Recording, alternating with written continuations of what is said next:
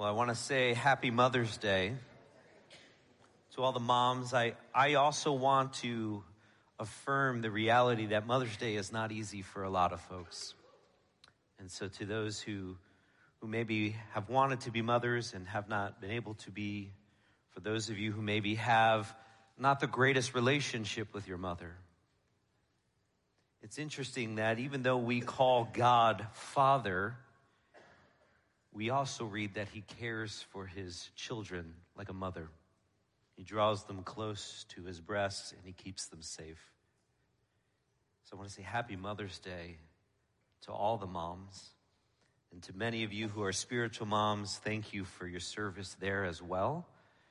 And I also want to say, if you are about to be a mom, here's my one little piece of advice from a person who is not a mom. Show up, love your child, trust in the Lord. And my mother, who was not a very good singer, taught me a song that I still remember and appreciate. So maybe you can teach this to your future child. Jesus loves me, this I know, for the Bible tells me so. That simple truth is basically all I got to say for my sermon this morning in a way as well. So, we are going to be starting a series working through the book of Philippians, which is a brief letter or an epistle, you might call it, written by Paul to a church that he starts. And it's filled with great verses. There are probably verses and passages from there that you don't even know are from Philippians, but you read it on a coffee mug. You saw it stitched in a pillow at somebody's house. It is chock full of these verses. But it's a passage, it's a book that's just filled with this tone of love and grace and care. And that's in a lot of the other books that Paul writes, but this church in Macedonia has a different tone through the entire letter. So even though we're starting a series in Philippians, we're actually going to be in the book of Acts, chapter 16, because I think it's helpful for us to understand how this church got started. Who were the people that kind of became the foundation or the bedrock of this church? So if you have a Bible, I want to encourage you to flip over to Acts chapter 16. We're going to read and stop and talk about things, read, stop, talk about things. But before we get to our text, let's pray one more time.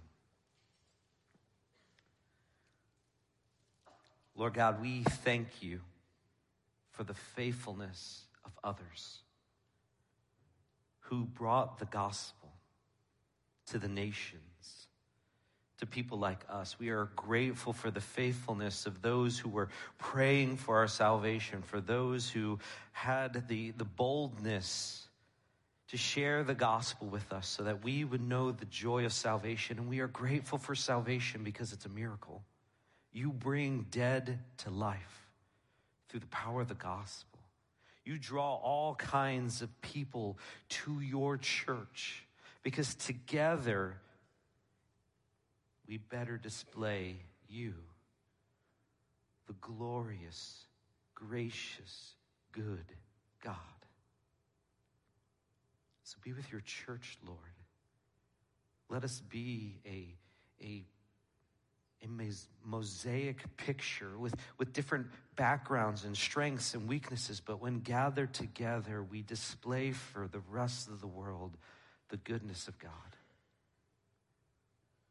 We ask, Lord, that you would be with us as we look at your word this morning. We pray this in Jesus' name. Amen. So Acts chapter 16, we're going to be working through a lot of Acts, almost all of chapter 16. We're going to start in verse 6. And Luke writes this, Acts chapter 16, verse 6. And they, meaning Paul, Silas, and himself, Luke, went through the region of Phrygia and Galatia, having been forbidden by the Holy Spirit to speak the word in Asia.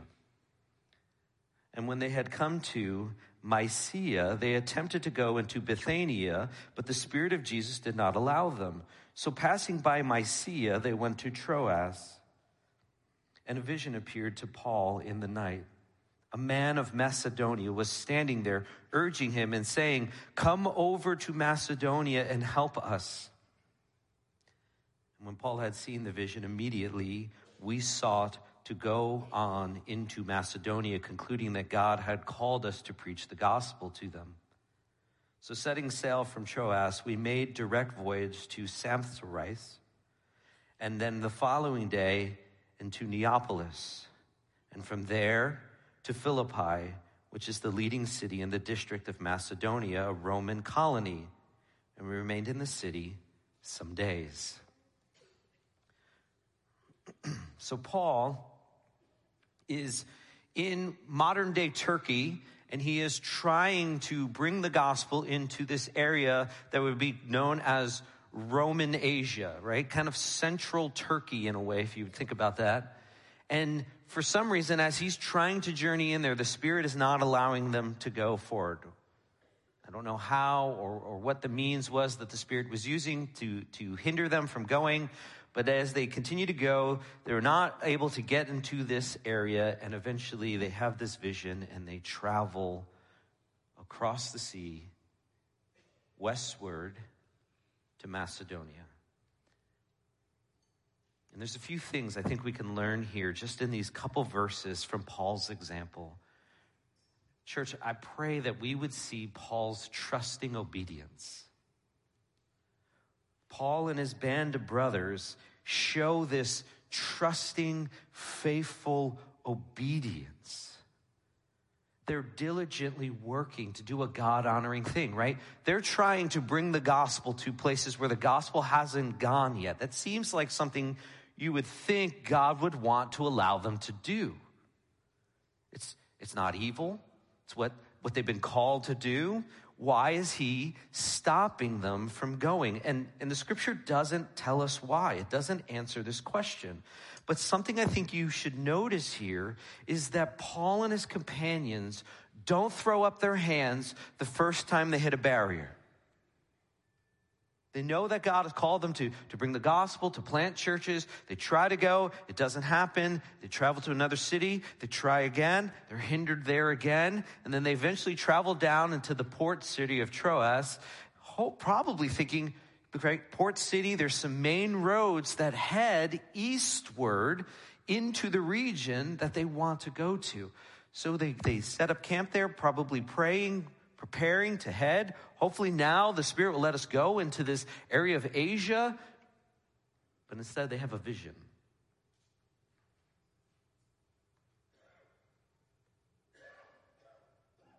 Pause here for a moment. Think. Do you get discouraged when you're doing something and it doesn't come easy? I'm a pastor, been doing this for a little while. And there are times I want to throw up my hands and say, well, this obviously isn't what God wants me to do because it didn't work the first time. I'm out. Or I'm going to go focus on some other person. There's been times with men and women that have had the privilege of discipling where the first couple times when I kind of made inroads into their life, they put up walls saying, I don't have time for this, or I don't want to talk to you. If I gave up, I wouldn't have had the relationship I have with them now. So I want to say, note this. While Paul is directed eventually to go to Macedonia, he doesn't give up the first time he hits a roadblock. He isn't discouraged instantly. I want to say this very carefully. Often, key in on the word often. Often is not the word never or always. It's often. Often a no from God means there's a yes somewhere else. Not always. Sometimes no means wait and try again. So just want to couch that. I don't want you to be like, well, God said no, so now here. That's not the situation. Often, not always, there isn't always a better amen or a better yes. Sometimes it's suffering through the no to actually get the yes in the thing he first said no to. So hold that in your mind. And then as Paul is there, he has this vision known as the Macedonian call. And I love it. In verse 10, it says, we immediately, there's no hesitation. Paul doesn't linger and negotiate. He isn't like, hold on here, God. You called us here. At least that's what I thought. You want us to bring the gospel into this area, into this region. That's what I thought. And now you're telling us to go the opposite direction? That doesn't make any sense. You don't read that in Acts. You read immediately, which means they're all in. They go right away. They get on a boat the next day. They're all in. Church, we have to respond in similar fashion when God shows us something. We're not called to negotiate with our King. We're called to be obedient to him. But I felt like he called me here. Maybe he did. And I'm sure that Paul and Luke and Silas and the others who were traveling learned a lot in their travels there. We don't know all the things that maybe the conversations had or the interactions they've had. But then God calls them to something else and they go instantly, immediately. Their trusting obedience is something we all can grow in. And their trusting obedience will manifest later in the passage as we continue reading through. But we'll get to that in a moment. Before we do, let's look at Paul as he gets here to Macedonia. He comes to the port city of Neapolis, and he travels the road to the capital city of the region, Philippi. It's a very Roman city. If you were a citizen of that city, you were a citizen of Rome, which gave you the privileges of a Roman citizen. It's called Philippi because it's named after King Philip, who was Alexander the Great's father. He initially starts the city. The city falls in disarray, and eventually Caesar sends some retired Roman military leaders to the city to reestablish the city. It's very Rome. Right? The only thing I can think of is if you were to go to certain cities in North Carolina around Fort Bragg, it's very American there. Right? The flag flies on everybody's door. Right? It's everybody's bumper sticker has, they got their army bumper sticker on there. There's a lot of bumper stickers that says Army Mom. There you go, mothers. That one's for you. Right? That was this city. But who does Paul meet when he goes there? Take a look here. We're going to start in verse 13. And on the Sabbath day, we went outside the gate to the riverside where we supposed there was a place of prayer. And we sat down and we spoke to the women who had come together. One who had heard us was a woman named Lydia from the city of Thyatira, a seller of purple goods, who was a worshiper of God. The Lord opened her heart to pay attention to what was said by Paul, and she was baptized, and her household as well. And she urged us, saying, if you have judged me to be faithful to the Lord, come to my house and stay. And she prevailed on us. Something you need to know is it took 10 Jewish men to live in a city to establish a synagogue. That's how small the Jewish population was in the city of Philippi. They're not in a synagogue. They're meeting at the river or one of the creeks that ran by just outside of the city to go and pray. So Paul, not having a synagogue to go to, goes out there to find the people who are praying, finds Lydia and some other women. And so the first person we meet, the first Christian in Europe, is a woman named Lydia. And she's affluent. She's a seller of dyed clothes, of these purple clothes. She's affluent. She has knowledge and wisdom. She's a God-fearer. Right? She's not Jewish. Here's the thing that's interesting. Her name's Lydia, which comes from Lydian, which is actually another name for the very region that Paul is trying to go to when he's called to Macedonia. So I know it's purely mysterious happenstance that the very first convert in Macedonia is a woman from the city of Thyatira, which is right smack in the middle of Asia, the very region that Paul was trying to go to. Just by chance, please hear my sarcasm. Paul is moving in the opposite direction, and the first person who comes to hear the gospel and is saved is an Asian woman. You can almost imagine Paul and Silas and Luke being like, oh, that one was for us. Thanks, God. Right? Like, it's amazing. She's a God-fearer, right? She's not Jewish, but she has already put away the pantheon of gods that she worshiped before. And she understands and has heard the Torah, the first 5 books of the Bible, and I think she would be aware of what God has called of people. I love that you had the catechism here earlier in the service. We were talking about the law and the purpose of the law and sin, and you can imagine Lydia sitting there being like, okay, I get the law, but how do I do that? Because I am not fulfilling the law. And random guy, Paul, shows up and starts preaching the gospel about the one who's the fulfillment of the law. You can almost imagine the joy that would start to bubble up in the heart of Lydia. Paul sits there and he has a conversation with her, and the Lord opens her heart to hear him. She has financial means and she opens up her home. It becomes the base of the church. God uses the affluence of Lydia to establish his home church body in Philippi.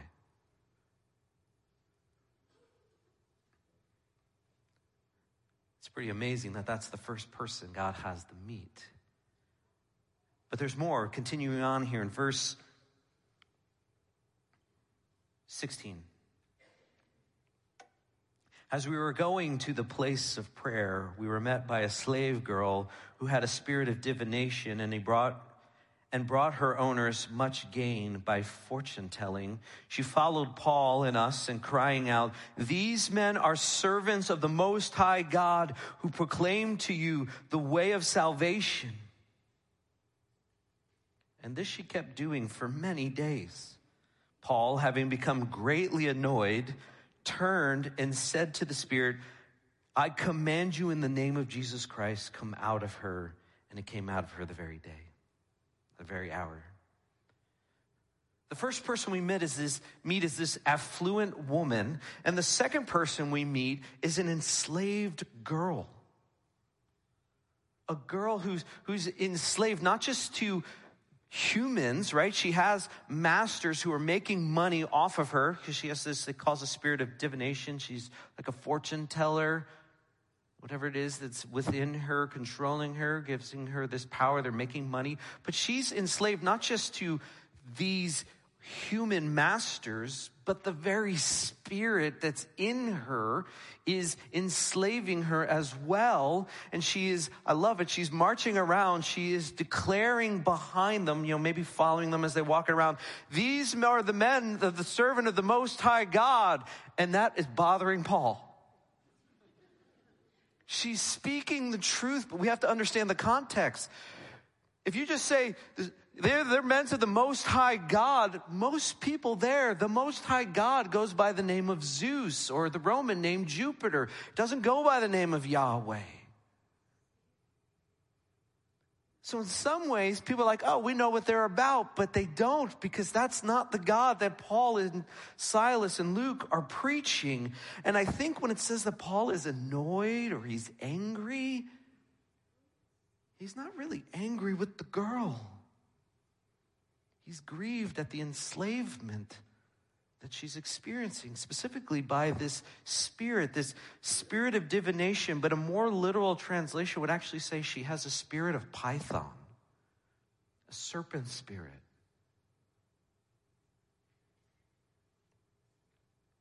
I think Paul is grieved by her control that she's experiencing. I think he is saddened and annoyed that she is a creature made in the image of God, and this demonic spirit is marring her. So what does Paul do? Well, he doesn't sit down like he did with Lydia and say, well, let me tell you how Jesus is the fulfillment of the law. Let me explain to you why Jesus is the long-awaited Messiah. That's not what he does. He commands the spirit to leave her. He does a miraculous thing, and she's changed. Her eyes are open, and for the first time she sees a greater master, one who's not out to exploit her, but one who is there to care and protect her. She's not saved by acts of reasoning. She's saved by a miraculous work of God's power.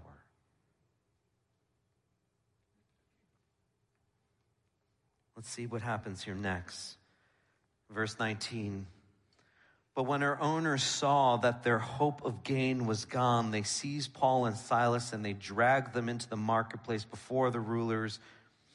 And when they had brought them to the magistrates, they said, these men are Jews and they're disturbing our city, right? They're not like us. They're these foreigners. They've come in here to stir up the pot. They advocate customs that are not lawful for us Romans to accept or practice. And the crowd joined in attacking them, and the magistrates tore the garments off of them, and they gave an order to beat them with rods. And when they had inflicted many blows upon them, they threw them into prison, ordering the jailer to keep them safe. Having received this order, he put them in the inner prison and fastened their feet in stocks. Listen up here.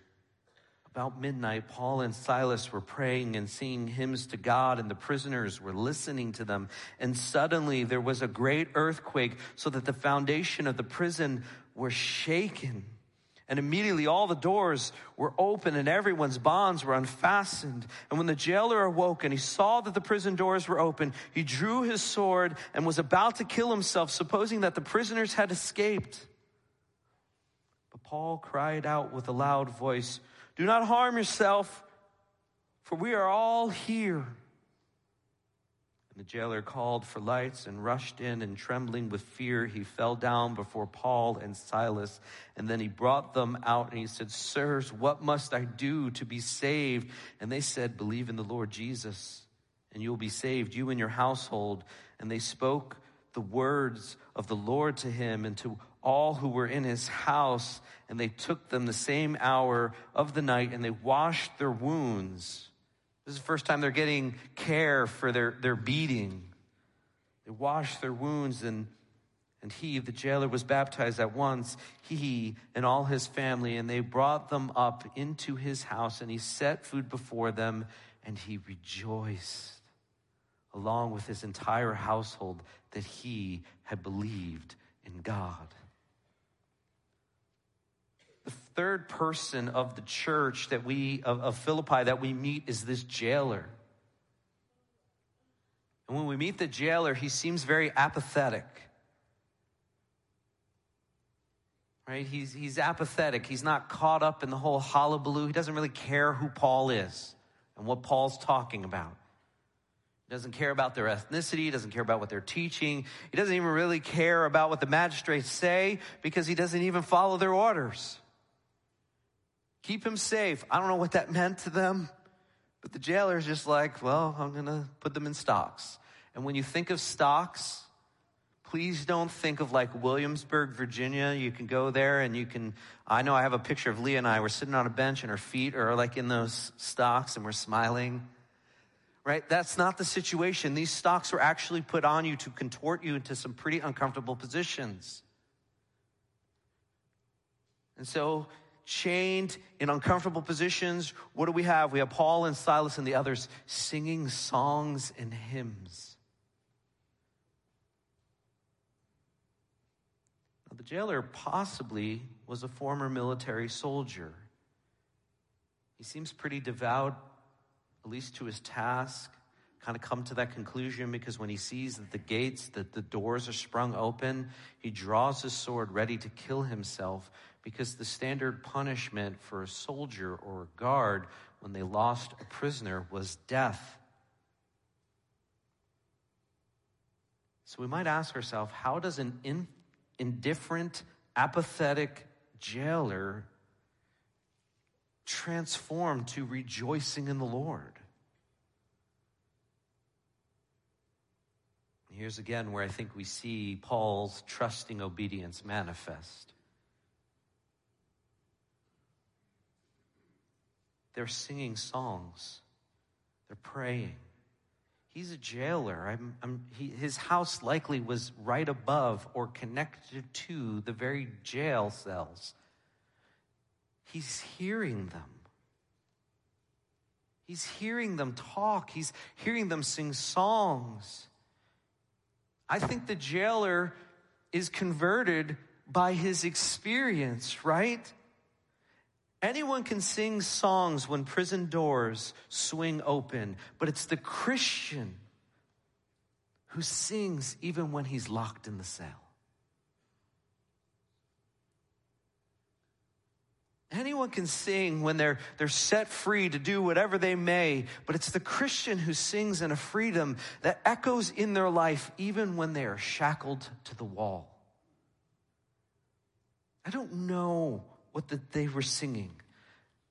There's plenty of psalms that they could have sung. I mean, perhaps they were singing from Psalm 113. Praise the Lord. Praise, O servants of the Lord. Praise the Lord. Blessed be the name of the Lord from this time forth and forevermore. From the rising of the sun to the setting, may the name of the Lord be praised. The Lord is high above all nations, and his glory above the heavens. Who is like the Lord our God? Who is seated on high? Who looks far down on the heavens and the earth? Or maybe they're singing from Psalm 115. Not to us, O Lord, not to us, but to your name give glory. For the sake of your steadfast love and your faithfulness, why should the nations say, where is their God? Our God's in the heaven. He does all that he pleases. Their idols are silver and gold, the works of human hands. They have mouths, but they do not speak, eyes, but do not see. They have ears, but do not hear, a nose, but do not smell. They have hands, but do not feel, feet, but do not walk. They do not make a sound in their throat. Those who make them become like them. So do all who trust in them. O Israel, trust in the Lord. He is their help and their shield. O house of Aaron, trust in the Lord. He is their help and their shield. You who fear the Lord, trust in the Lord. He is their help and their shield. The psalm goes on and on like this. Maybe he hears these things. He hears the songs. He hears their prayers. Cue earthquake. They were just talking about the mighty power of God. Their God hears prayers. Their God has power to do things, not like the stone idols that they worship, the other folks worship. The earthquake shakes. He comes running in and he says, what do I have to know? Your God is way different than the gods we worship. And he's changed. These men show up with backs bleeding and seeping, and he puts them in stocks in uncomfortable positions. He has no care who they are, and all of a sudden he wants to care for their wounds, and he sets food at his table for them. And he rejoices in the Lord. It's amazing. What changed him? I think he observed something in these men locked in his prison cell that he could not explain and justify in any other means, that there was a God that they worshiped that did something. And I want to know what I need to know so that he could be my God too. So you have one who sits and receives reasoning. You have one who just is in a way rebuked. And then you have another who observes. Yet all of them are transformed. And just to finish out the chapter here, starting in verse 35. When it's day, the magistrate sent the police saying, "Let those men go." And the jailer reports the words to Paul saying, "The magistrate have sent to let you go. Therefore come out now and go in peace."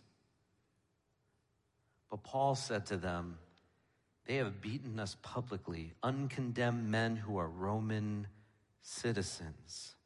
And they have thrown us into prison. And do they now throw us out secretly? No, let them come themselves and take us out."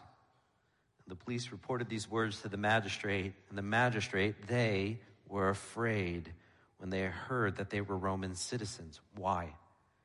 Because you can't beat a Roman citizen unless they are found guilty in court. You can't lock them up in jail unless you have reasons to. Now, you could do that with other people who lived in that region as long as they weren't Roman citizens. I love that Paul isn't like, "Okay, let's go. Come on, guys, we'll sneak out before any more trouble." He's like, "No. Have those guys who did this to us come and march us out publicly." Why? I think it's because Paul cares about his church. Because if the ones who threw them in jail are marching them out publicly, they are declaring that these men are innocent, they're not guilty, which helps protect the church. Means what they were about wasn't unlawful. That's good news for the church. Verse 39, so they came and they apologized to them and they took them out and they asked them to leave the city. And again, I love Paul because Paul says, okay. So then they went out of the prison and they left the city. No, they're like, we're going to go visit Lydia. We're going to go visit our church. We're going to go visit the brothers and sisters. So they visited Lydia, and when they had seen the brothers and sisters, they encouraged them, and then they departed. Hey, you're marching out saying we're not guilty? Great. We're going to spend some more time with the church before we leave. You could read this passage and think it happens in a few short days, but there's already a church there.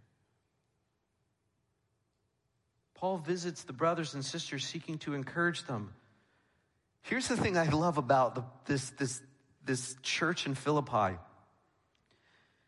If you look at the three people who are changed by the power of God in the gospel, if you will, the three people that we know who are part of this church, you would say, that's an interesting church, wouldn't you? You have an affluent woman, meets the church, likely met in her home, right? You have a poor slave girl. You have maybe a former military and a different, like a jailer type. But like this is a very broad spectrum of people who are gathering together in this church. And Paul goes to visit and encourage them. And here's the thing I think is interesting, church. God's church is meant to be a mosaic masterpiece. A mosaic masterpiece. And I'll let you in on a secret. As I was checking out this church in this region, you can go online and you can find all the statistics, right? The census and all these things. And I don't know if you're aware of this, but this is a very white neighborhood.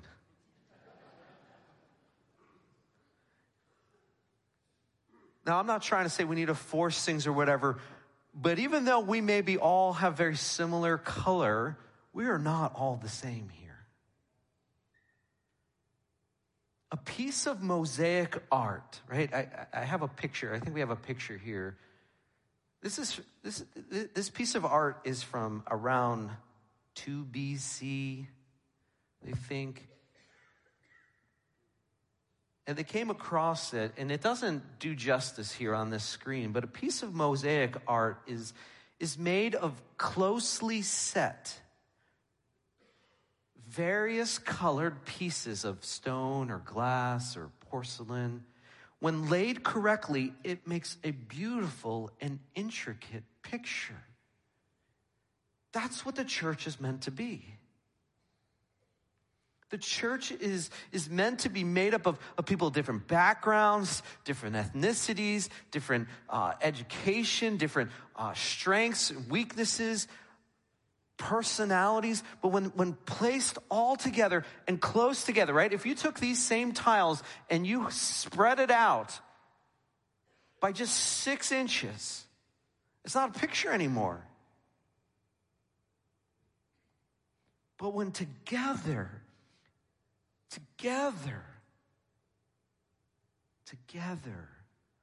we display the manifold glory of God. These 3 people are just 3 pieces of a church that Paul goes and encourages. These 3 people are so drastically different. They all had different backgrounds. They all came to know the Lord in different ways. And I want to encourage you, take a moment. Let's be real here. When you look about your sphere of influence, does everybody look like you? Does everybody have the same education as you? Does everybody kind of do the same things that you do? Do you believe the lie that God only saves certain kinds of people? Or that God only saves in a certain way? If you do, you're wrong. Because I'm willing to bet if you talked to the person sitting next to you and then you got up and you talked to the person on the other side of the room and you asked them, how did you come to know Jesus as Lord and Savior? They would give you a different story. The reality is, God saves people from all different backgrounds. The only consistent thing in the people that God saves is that they are unworthy sinners. That's the only thing that we have that's the same. And so we can gather together and we can look and say, look at the power of the gospel. It makes people who the world would say, those people would never get along. And you say, oh, we don't just get along. That's my brother. That's my sister. When the world looks at the church, it should say, I don't get it. It doesn't make sense how you guys all get along. And maybe you don't have a great answer to that. Maybe your answer is, I don't get it either, but we hope in the Lord and he did something. This church, and by this church, I mean the church throughout time, has always been made as a masterful piece of mosaic art. We are one body. We all need one another. We all help each other grow and mature. Together, we help each other. Together, we better display the image of Christ. The church is for all peoples. Not just ones that look like us or sound like us. And I can say that because I say things weird. Because I'm from New York. And you guys are from the middle of the country and supposedly don't have accents. But it is a roof. Not a rough. Paul loves you because Paul loves the church that is all different kinds of people. I love you because I love that God takes people from all different backgrounds and brings us together. And I pray that you would love us, the church, as well, because God is doing something amazing. I pray that Midland Free would be marked as a church that loves people of all backgrounds. Because maybe you were a Lydia. Maybe you were the slave girl. Maybe you were the jailer. Maybe you were the chemist at Dow.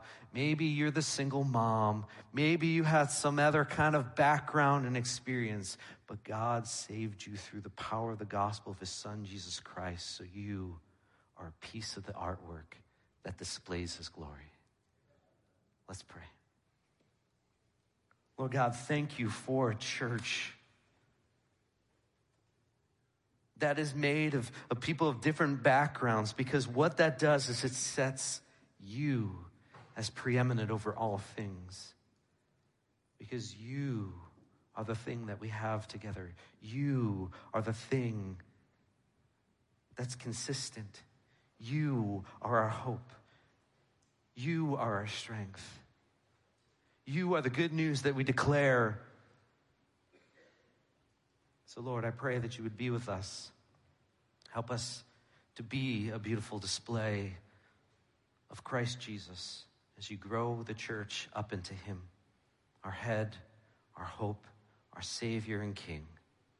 We pray this in his precious name. Amen.